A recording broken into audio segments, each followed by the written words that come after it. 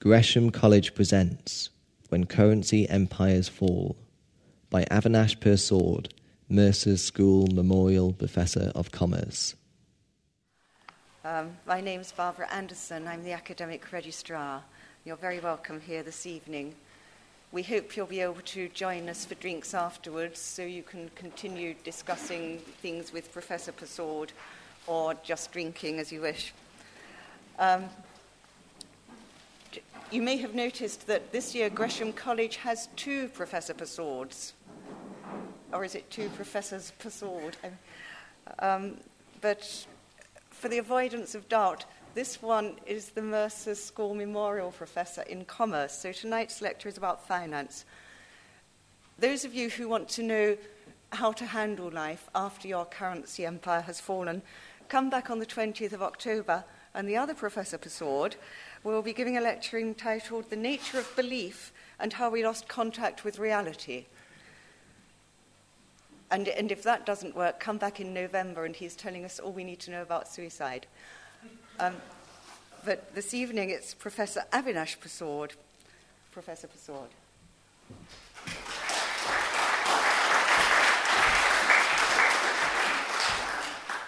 Thank you very much, Barbara. Good evening, everyone.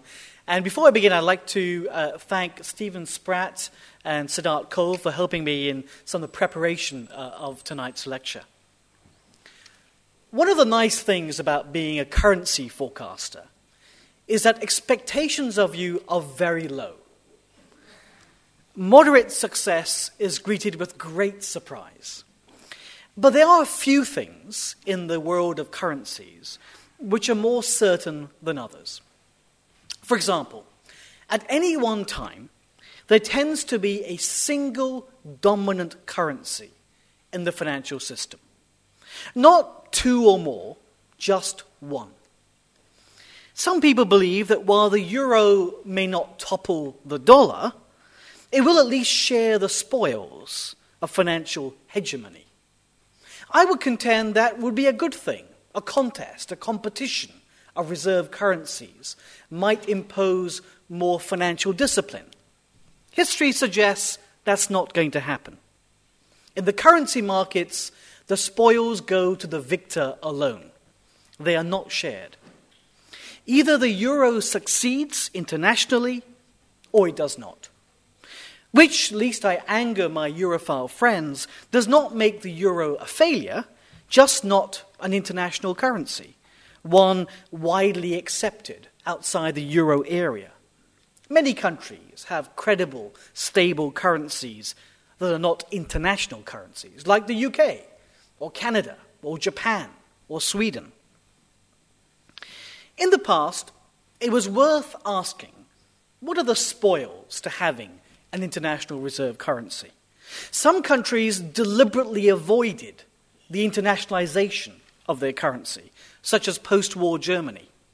The Bundesbank felt that the more international their currency, the more Deutschmarks that were held outside of Germany, the less control they would have over monetary supply, money supply, and monetary conditions.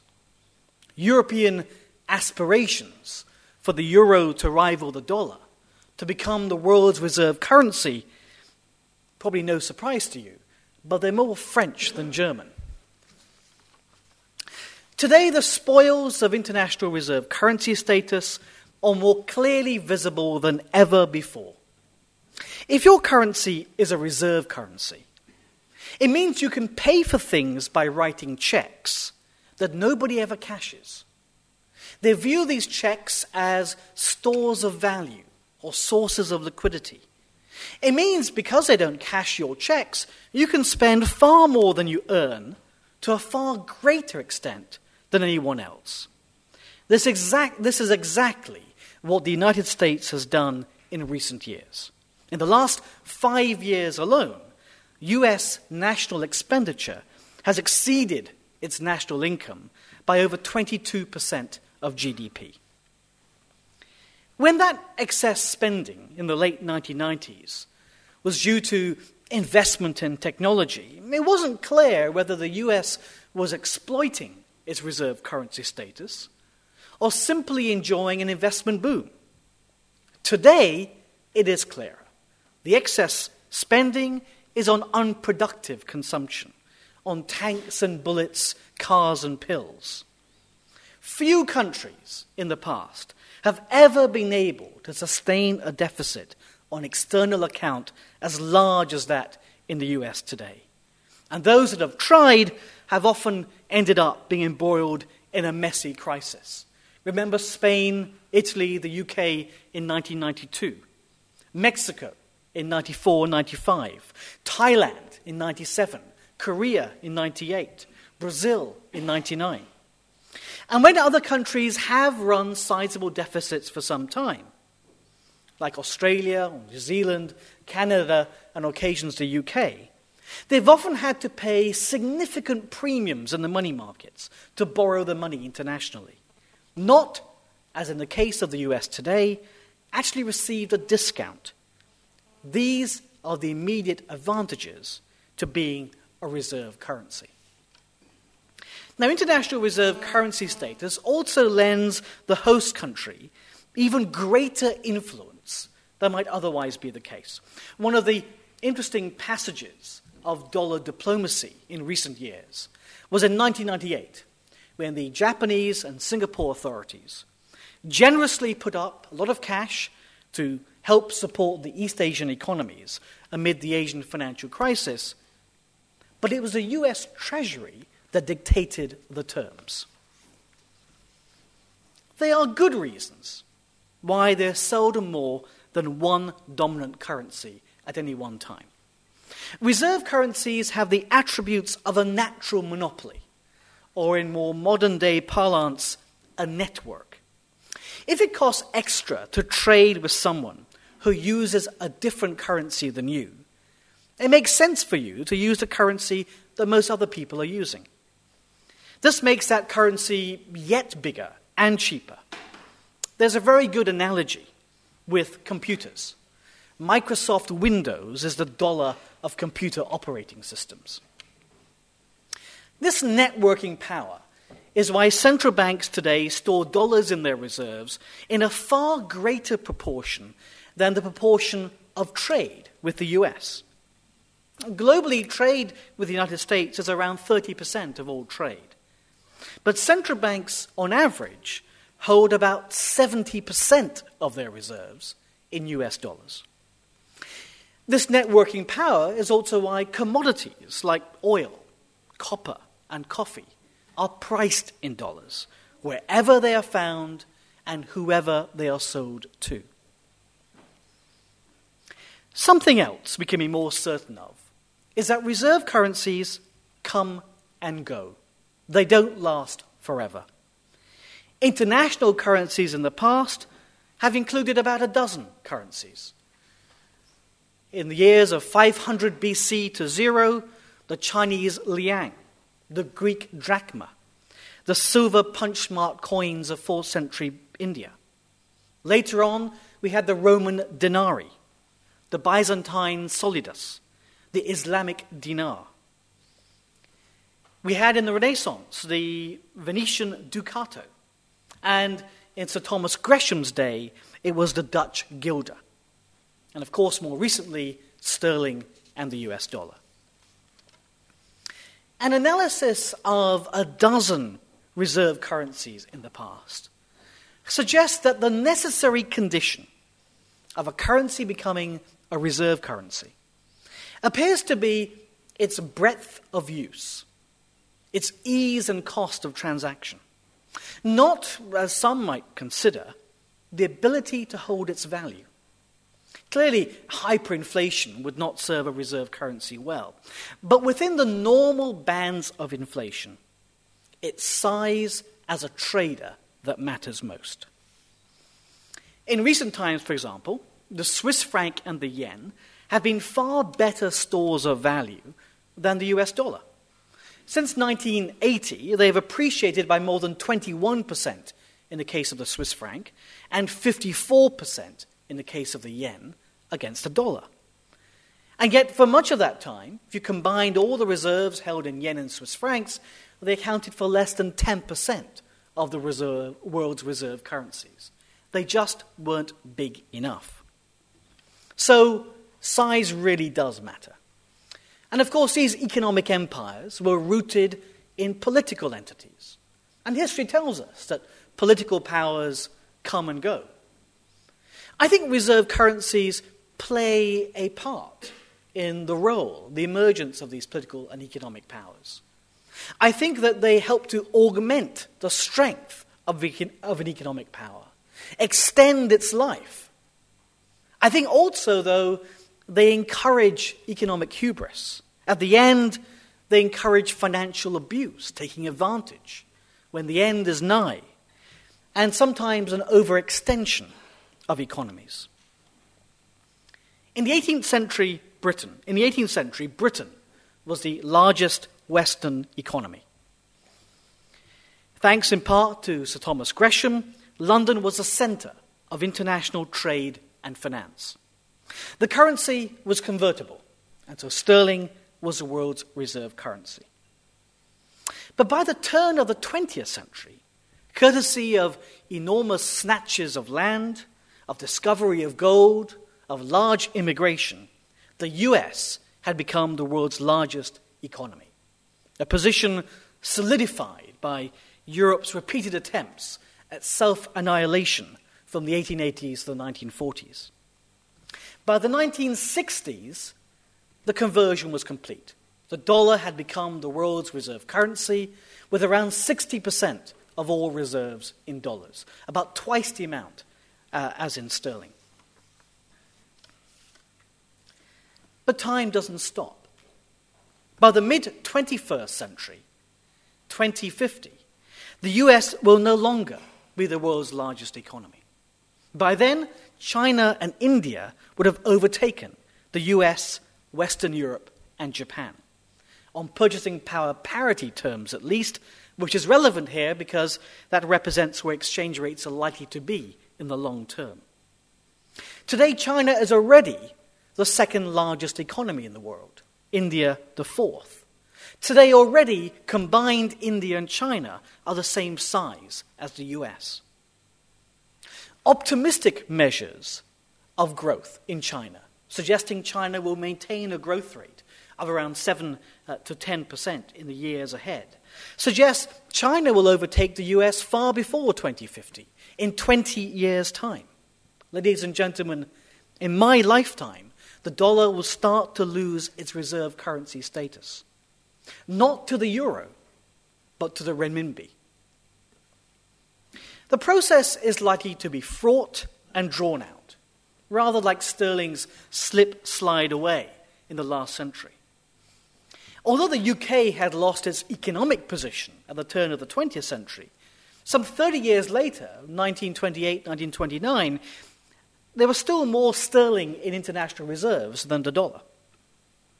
In part, this was due to the authorities trying to delay the process of losing reserve currency status. Gaining reserve currency status and having it, being able to write checks with no one cashing it, is as close to economic heaven as you can get. Losing reserve currency status, having an avalanche of all those checks you've ever written in the past coming back to be cashed, is close to hell. So you can see why the powers have tried to avoid it, delay the process. The principal way in which Britain tried to slow the process was through the use of imperial power and influence. By the 1930s, sterling's reserve currency status was largely a result of sterling balances held by the British colonies. The majority of sterling reserves in 1930 were in fact held by Ireland, India, Pakistan, and Australia. Not the world's biggest economies at the time, not the US, France, Germany, or Japan. In the post-war period, the British authorities formalized the sterling area, within which there were few restrictions for trade and capital, but outside of which there were.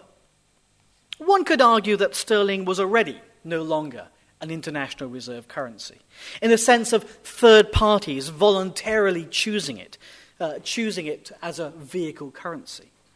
However, there's no reason to suppose that the US would not follow a new imperialism by exerting similar pressure on countries to stick to the dollar bloc. There are some wider implications of this analysis. First, those Europeans who want the euro to become a major international reserve currency must consider an aggressive enlargement eastwards. A European Union by 2025, which included Russia, Turkey, and their neighbours, could rival the dollar and the renminbi. A European Union of just Western Europe will not. Second, the loss of reserve currency status for the US will bring a long period of political and economic crisis. It was economically and politically painful for the UK when it lost its reserve currency status. Much of the last century, almost the first 75 years of the last century, the UK economy and politics was dominated by losing this economic and international currency position. The economic history of the UK in the 20th century is all about the difficulties of dealing with the sterling balances coming back, wanting to be paid.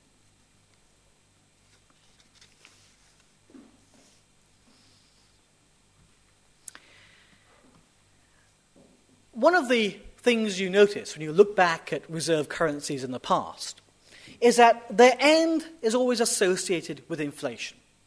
It's very hard to identify and disentangle the cause and effect. I suspect what's happening is the country is losing its reserve currency status. All this local currency debt is coming back. All these checks are coming back to be cashed. And so, dealing with this debt, the country tries to inflate its way out of the problem. That was the case with the denarii, the solidus. It wasn't so much the case with sterling. I suspect it will be the case with the US.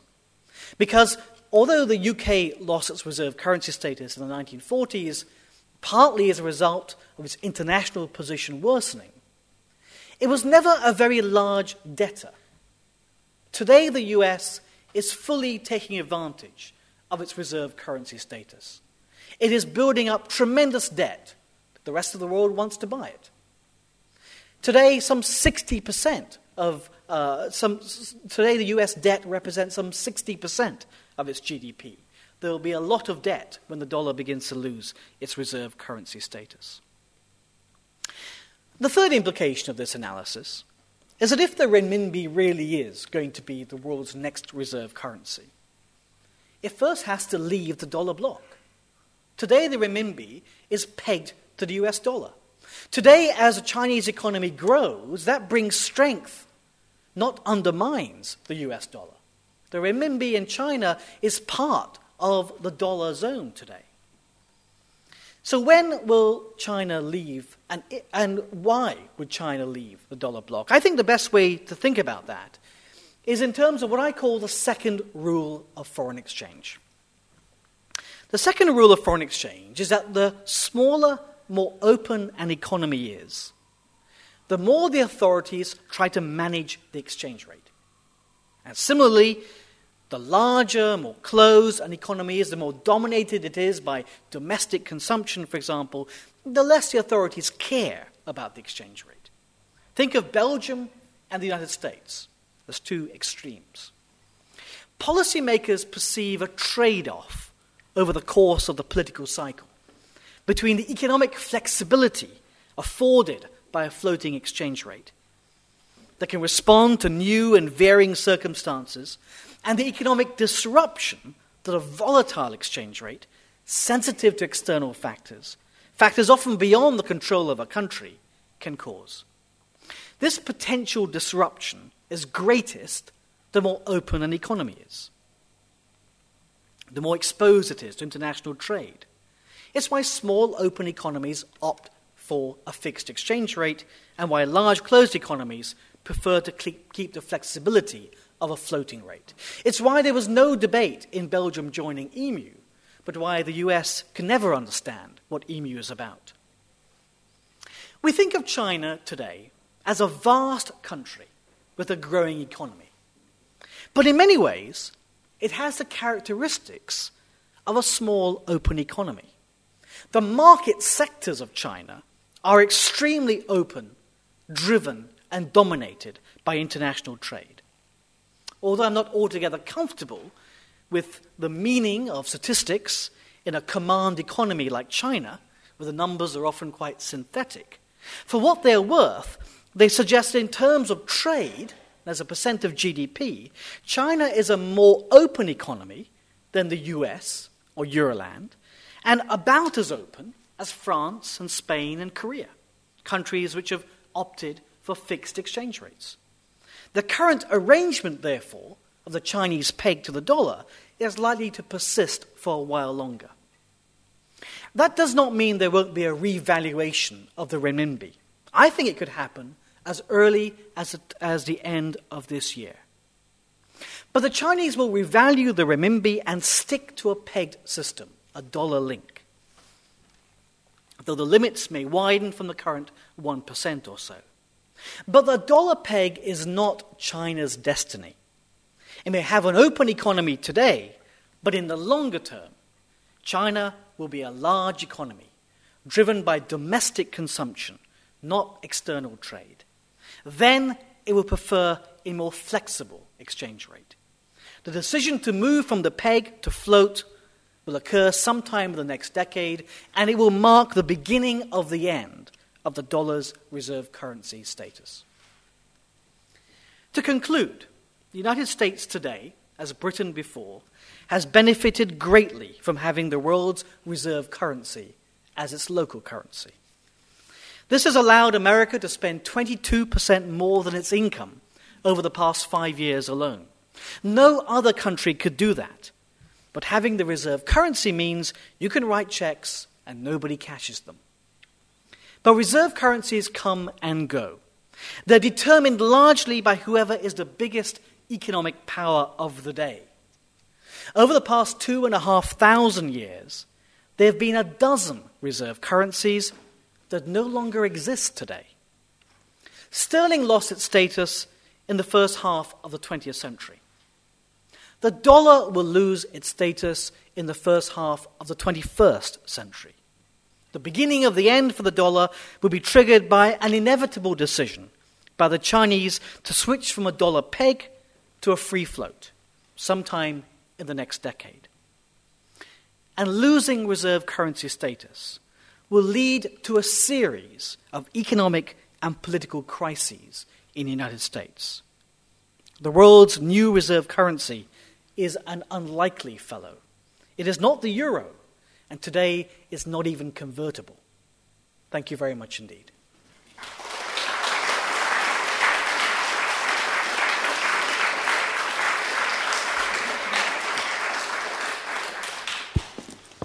Are there any questions?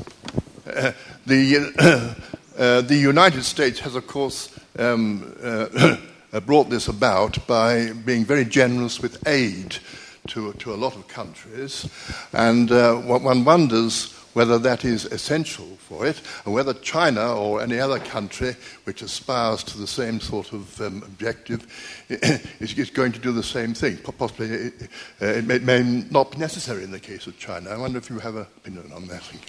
I think some people would be a bit surprised by your first comment, because as you know, as a percent of GDP, American aid is around 0.3%. It's quite small and far below the UN target of 0.7%.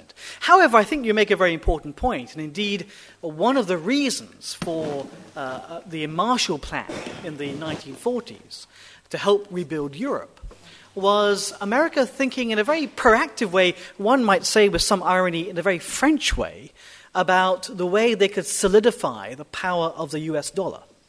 And many of the arrangements of post-war world, when one reads the history books, were developed with a sense of America thinking about its future as a reserve currency and wanting to play that role. I think China understands international politics very well, far more so than, say, Japan, which may at one time have had the chance to be an international reserve currency. I think the Chinese today, who are building up tremendous international reserves, you know the Chinese hold today some $450 billion of dollar reserves. So they're using their current account surpluses to generate, to build up dollar reserves. And I think the primary reason for that is because they feel that gives them political power. They may not have military power, but when you own $500 billion of US debt, that gives you a seat at the table, and literally, as you know, they have just been welcomed to be part of the G7 discussions. So I think China is very much conscious of this and is going to pursue that as a target. And of course, China is a large provider of international assistance. You can't go to anywhere in Africa today without finding China scouting around for oil reserves of some kind and establishing some kind of linkage with the economies and the countries in the hope for future partnerships. Thank you. There was a question behind you, and then Michael. You mentioned quite a lot about China, but do you think there's much of a probability that the other candidate you mentioned as a large economy, India, could, as a democracy at the moment, try and grab the accolade from China? It's a good question, Peter. In terms of size, China outstrips it in terms of population size and, at the moment, economic growth. It may be that China is unable to sustain that growth rate. One has to be very cautious about forecasts in 20 years' time. It may well be as the Chinese economy grows, its ability to grow at that pace declines, and China and India is able somehow, being a more market-oriented economy, to do so. I think, though, it may come down to the point raised in the first question, which is I don't think the Indians really have any interest in being the world's reserve currency. I don't think they want to play a global political game. I think the Chinese are very interested in doing that, and I think that distinction may be why China fills that role. It's quite possible that these two are the big powers. They will be the largest economies in 2050. China first, India second. And it will be very interesting because they, at the moment, are pursuing a very different development strategy. India, at the margins at least, more democratic, more market-oriented, and China less so. And so it'll be interesting to see how things develop. But I think it's that desire is not there. Michael had a question. The Marshall Plan and, of course, the dollar and the power of the West, Western society, America has actually grown its power since the First World War, not the Second World War, and stands now as the world power. But the rate of growth of China, the rate of growth of an already huge population, and I think I'm right in saying that China was the leading economy in about the 16th century. So it may well be that China is A, a benefactor, or B, a threat. I'm not sure which one. I mean, I think one should see it just as part of global competition. I think that's a very good point, and I think that, in fact, economists often argue for more competition. Competition improves better discipline. And I think that in some odd way, when we had the Cold War, we had the two powers competing for influence, there was some things were better than when we have a world of one hyperpower. And I think in finance too, more competition is better. And I think you make an interesting point, Michael, that people view this as linear. China growing from a small base to something powerful. But of course, as you say, in the Middle Ages and beyond, China was probably the world's largest economy. The Chinese probably view it as a temporary interlude in which they lost reserve currency status. There's a question there. Oh, sorry, as you've got the mic already. Thank you, sir. My question is, has anybody told the Americans? And if so, what do you think their reaction will be? I think that one of the things you tend to get as you are a hyperpower is you feel threats don't really exist. And indeed, when Europeans talk about reserve currency status and the possibility of the euro becoming more international, my American friends and colleagues scoff at that possibility.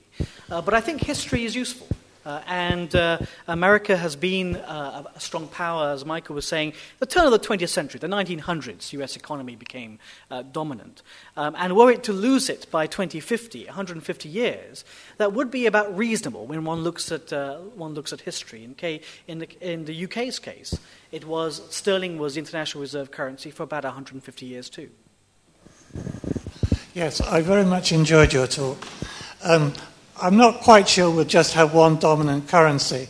Historically, gold and silver, gold and sterling, dollar and sterling. One could easily imagine the comparison is with languages. English, Chinese, Spanish perhaps today. Perhaps you have a range of international assets in 30 years' time. I don't think they'll include the Swiss franc, and I don't think the euro will exist. What do you think they'll be? Well, I think that commodity-linked currencies, you're talking about gold and silver, not linked currencies, commodities as currencies, can compete, can exist, because they are convertible. They represent their value. The gold coin is the value of the weight of the gold in the coin with a very tiny premium. A paper currency is different. And I think that, I have to say, I was surprised by the observation as much, but if you look back in history, for whatever reason, and maybe I don't have the reason, it seems very, very rare indeed for a financial system to have more than one dominant currency.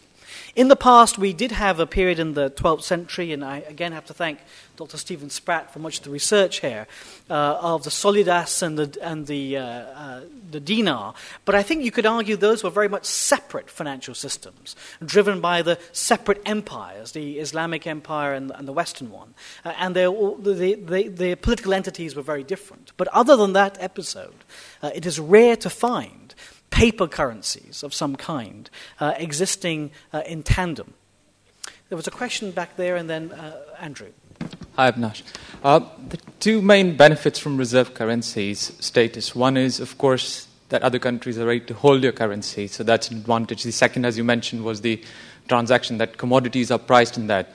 So under the current scenario, one could look at is that because oil, for instance, and all of the commodities are priced in the dollar, the commodity prices in dollar terms are less volatile than they are in terms of other currencies. So there's some benefit from that. The other is Brazil, for instance, holds about $50 billion of US reserves, US dollar reserves, which it borrows at 13% and lends to the US government at 3%. So there's a massive subsidy of about $5 billion every year. My question is, given that about $1.5 trillion of the current $2.5 trillion of reserves have been built up over the past 7-8 years, mostly after the Southeast Asian crisis. And that is where the significant chunk of the benefit of a reserve currency comes from. First, how do you see this panning out in the future? Do you see reserves, worldwide reserves, growing exponentially? And in that sense, the benefit, of course, would increase. And also, is there not a chance that there would be a more, I think someone already mentioned it, there would be a sort of more balanced view wherein there have already been suggestions of commodities being priced in euros, and so we might actually end up with 2 or 3 dominant currencies. Yes, you said that that hasn't happened historically, but the landscape perhaps in the future is different. So I'd just like to hear your comments on that. Thanks. Complicated question. I think you raised some interesting points there. The whole reason for countries holding reserves is a little bit odd. Firstly, if you are a developing country, and it tends to be developing countries which own the most reserves, the East Asian currencies in particular, they, as you said, are basically, they're poor countries lending money to the rich countries and lending at very low rates of interest. It makes no economic sense at all. Well, they do that because it provides them some kind of security and safety. And yet they will tell you that they're not very sure how much safety and security they provide. I was speaking to one governor the other day who has $150 billion in reserves, and he was saying, well, if there really is a crisis, 150 wouldn't be enough. So it's a very interesting kind of confidence game, that you want to have reserves to try and make people think you shouldn't try and have a crisis, you shouldn't speculate, but if you were to be in a crisis, it wouldn't be enough. So it's a very odd situation. And I and others have been looking at how developing countries might change that in the future. And we think that there are a number of other financial instruments they could use other than lending America cheap funds, or lending any rich country cheap funds. But I think that in this regard, there's going to be a lot of inertia. It's very hard to persuade. It was very hard to persuade countries not to hold gold. It would be very hard to persuade countries to reduce their ammunition and their powder in favor of something new. I hope it will happen because it's a very expensive and not very efficient way of trying to get security, but I can't see it changing very soon. I think Andrew had a question. Could you expand a little on your views of the likely implications for U.S. foreign policy as this unfolds? And it's very interesting because if you look at today, American foreign policy and American economic sort of treasury officials concerned with international finance are supposedly urging the Chinese to do exactly what would be wrong for the US dollar. They're urging the Chinese to float their exchange rate.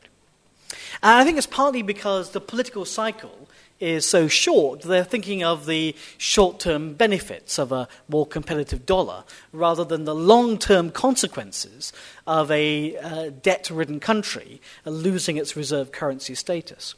But I think that when that begins to happen, and at the edges they start to see the consequences of losing reserve currency status, there will be a tremendous amount of pressure placed on countries to keep hold of the US dollar.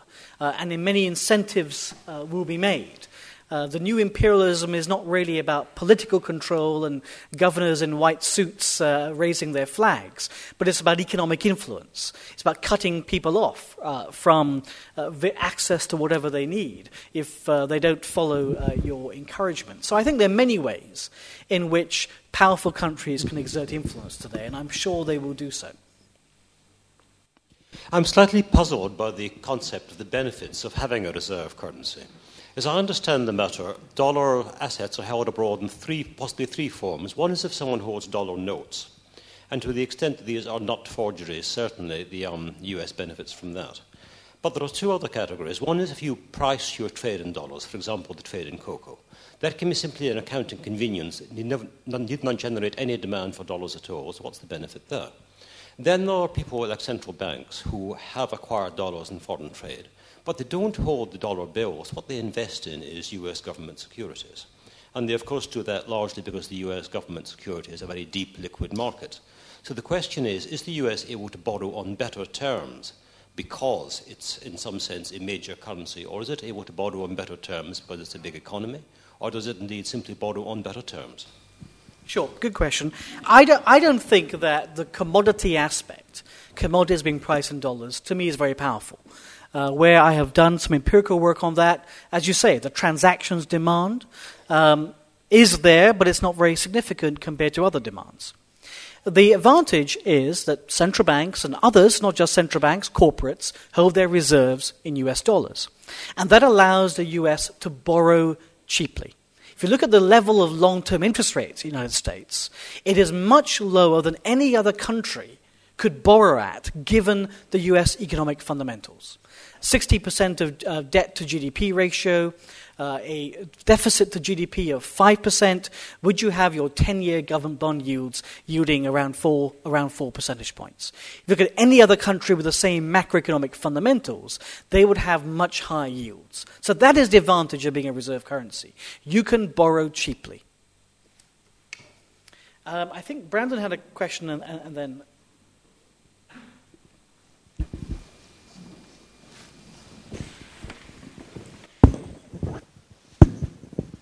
Thank you.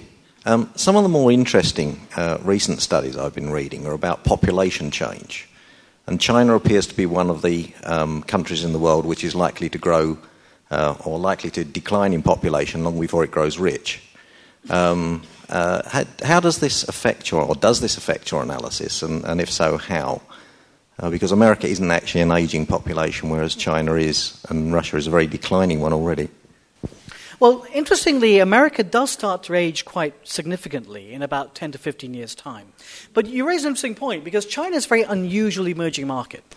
China doesn't have a young population. because of the one-child policy, which existed for quite some time, the traditionally emerging markets are countries with the demographics are very triangular, where they have a large proportion of the population is young. And those tend to be quite good features for an economy, young, able workers, and you don't have many pensioners to provide for. China actually has a very vertical demographic pattern because of the one-child policy. However, if you look at the United Nations statistics on population, we can predict quite accurately the nature of population given demographics. I mean, we know how many 40-year-olds are going to be in the UK in 20 years' time because they're all currently 20. So demographics are one of the very few things we can forecast. So we've got some very good forecasts on the nature, the structure, and the size of the Chinese population over the next 50 years, assuming we don't have plagues and nuclear wars, etc.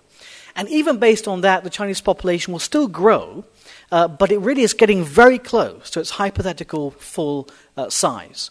Indeed, some estimates suggest, back to Peter's question, that India could well actually surpass that. That's a possibility. India has a very different set of demographics. But we took those numbers into account when we were calculating GDP. So we took the United Nations population growth numbers and looked at the economic growth forecast. So we were taking that into account. The US economy does start to age in about 15 years' time.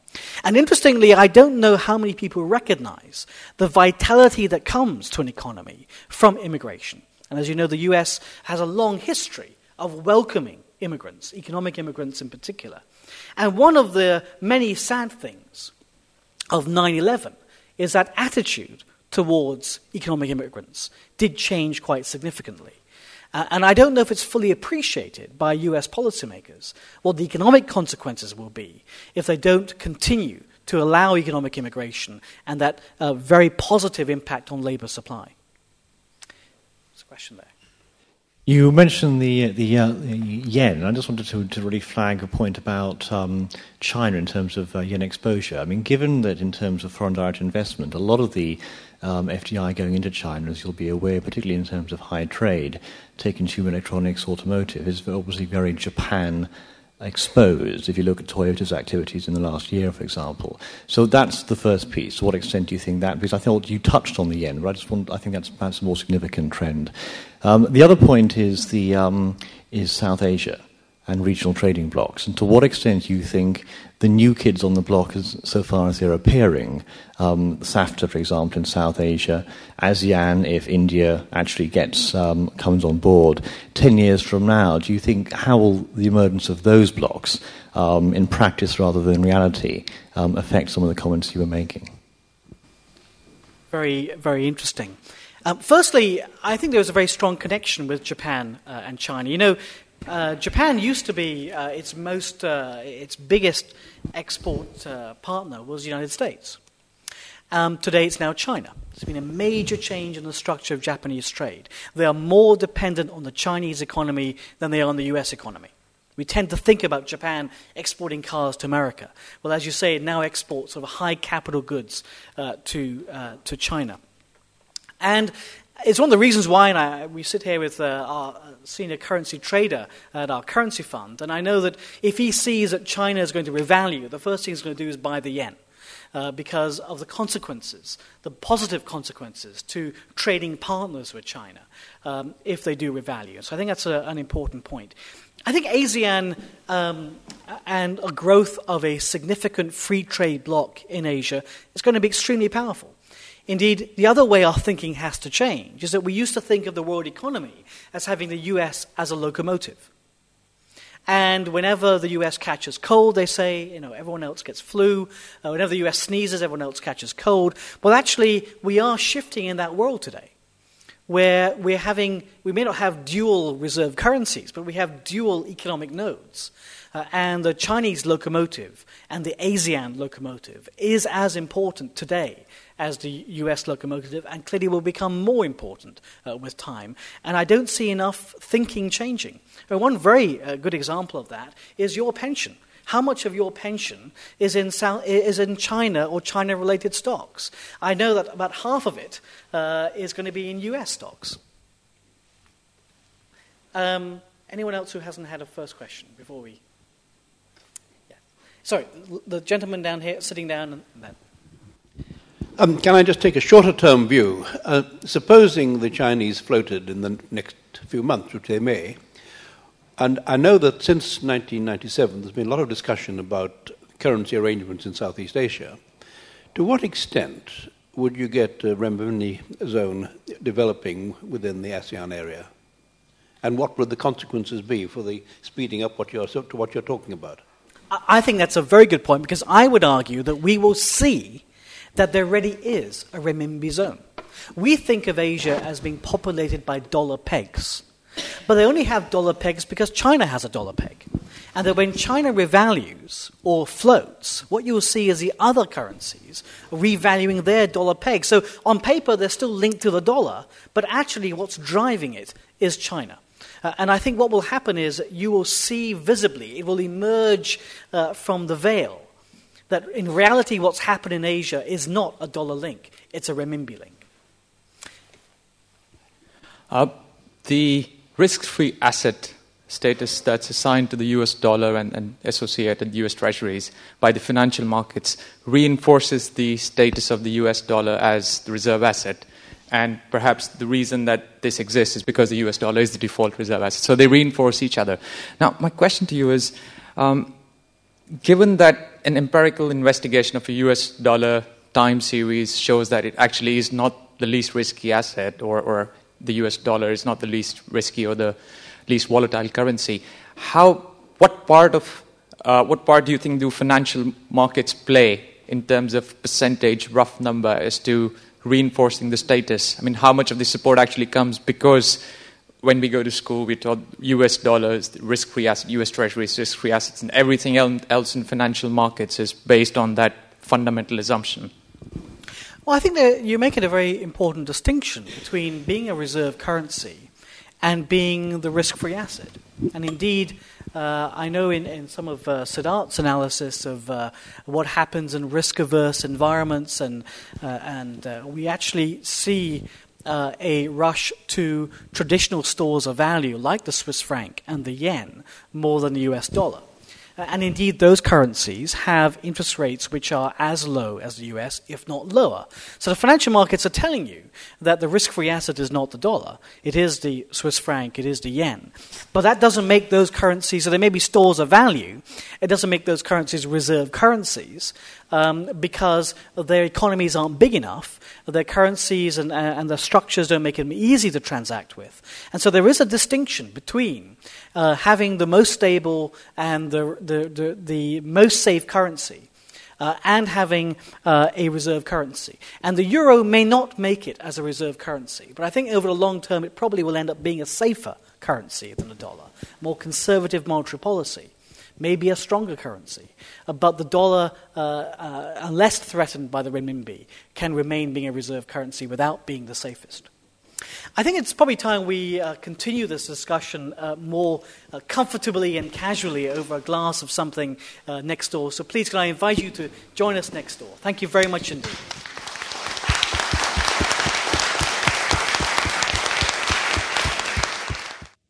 For all information, please go to our website at www.gresham.ac.uk.